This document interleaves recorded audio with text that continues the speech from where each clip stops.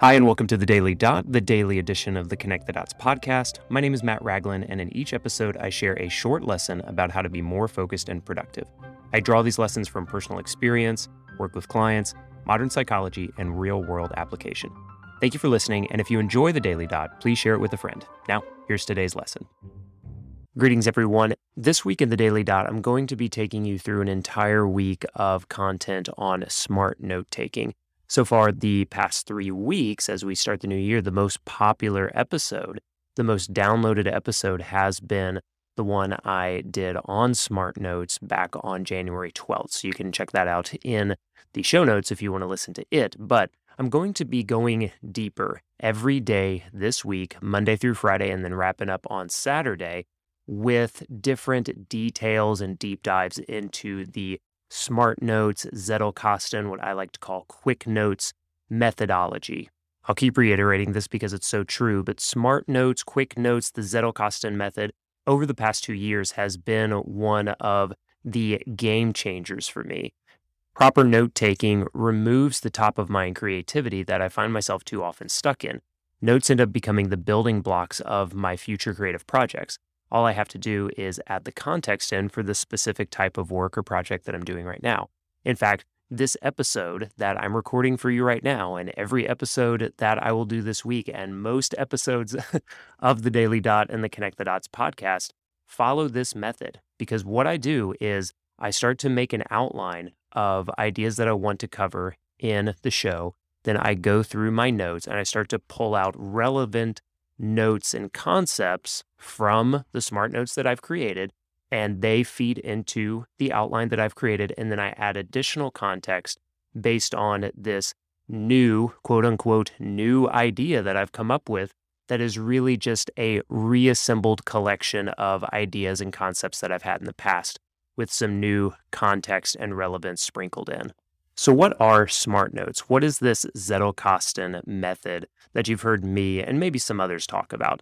Well, the book How to Take Smart Notes, which was one of my 22 books for 2022, and I also referenced in that January 12th episode, was written by Sönke Ahrens, who's a professor and researcher, and he was very much inspired by Niklas Luhmann, who was also a professor, a researcher, a writer, many other things, true polymath. He wrote more than 70 books and nearly 400 scholarly articles published on a variety of subjects, including the law, economy, politics, art, religion, ecology, mass media, and love. What I love about his breadth and depth of writing was how he said that he didn't do anything that he felt was hard. Because he had already done a lot of the work, his friction for creating something that to him was drastically lower than anyone else that he was working with or around. Because, like I said at the beginning of this, he just started to assemble the notes that he had, and he already had a good chunk of the work done. Now it was, yes, creating new concepts, but they were concepts that arose from ideas that he had already developed and had written out in the past. Again, we're going to go really deep into all of this over the next several days. But the thing that I want you to take away from this that has really helped solidify the concept in my mind is when you take smart notes, they act almost like Lego blocks for your future work. So you do have to put in the time to develop those ideas, but when you do, they literally become building block concepts that you can use over and over again, just reassembled and reworked into the goal or project that you have to complete or achieve in the present moment.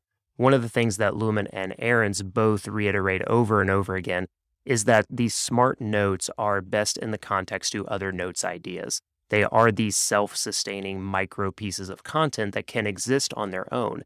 A misconception about notes that I had growing up and going literally all the way through school is that the type of notes that I used to jot down while reading a book or listening to a lecture or if I was in class, these ended up being what Luhmann and Ahrens call fleeting notes, and they rarely have depth or context. They're written in the moment, but most of the time we don't put the additional effort into drawing contextual comparisons to other ideas that we've had or to expanding or summarizing the notes that we have to create this building block piece of content. That is a really big concept that I'm going to spend an entire episode on. So if it doesn't connect right now, don't worry about it. Just look for that in a couple of days. I want to be clear that it is still good to capture these like faster fleeting notes.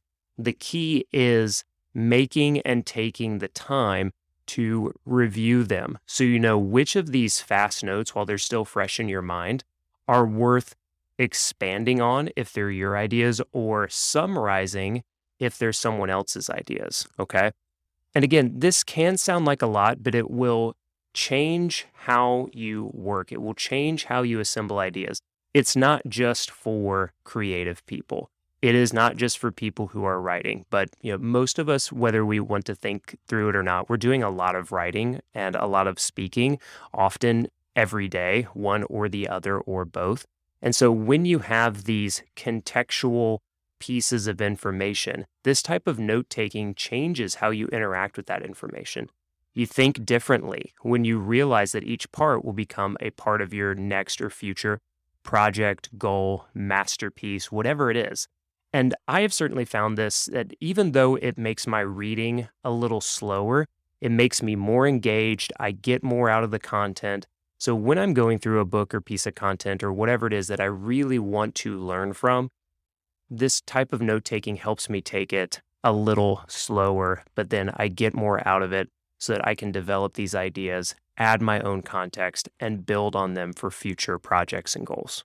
That's going to do it for this episode of The Daily Dot, the first in a series on note taking. Make sure you check back in tomorrow. We're going to be talking about how to take your first notes, how to think through capture strategies, a couple of tools that you could use, and then we'll keep learning about how to expand your ideas on and on and on this whole week. Thanks for listening to The Daily Dot. I really appreciate it. The best way to help the show grow is by sharing with a friend, but the other way is to rate and review on Apple Podcasts and Spotify. I'd love to hear from you on Twitter or Instagram. You can find me at Matt Ragland. I'll be back tomorrow with a new episode. So thanks again, and I will talk to you tomorrow.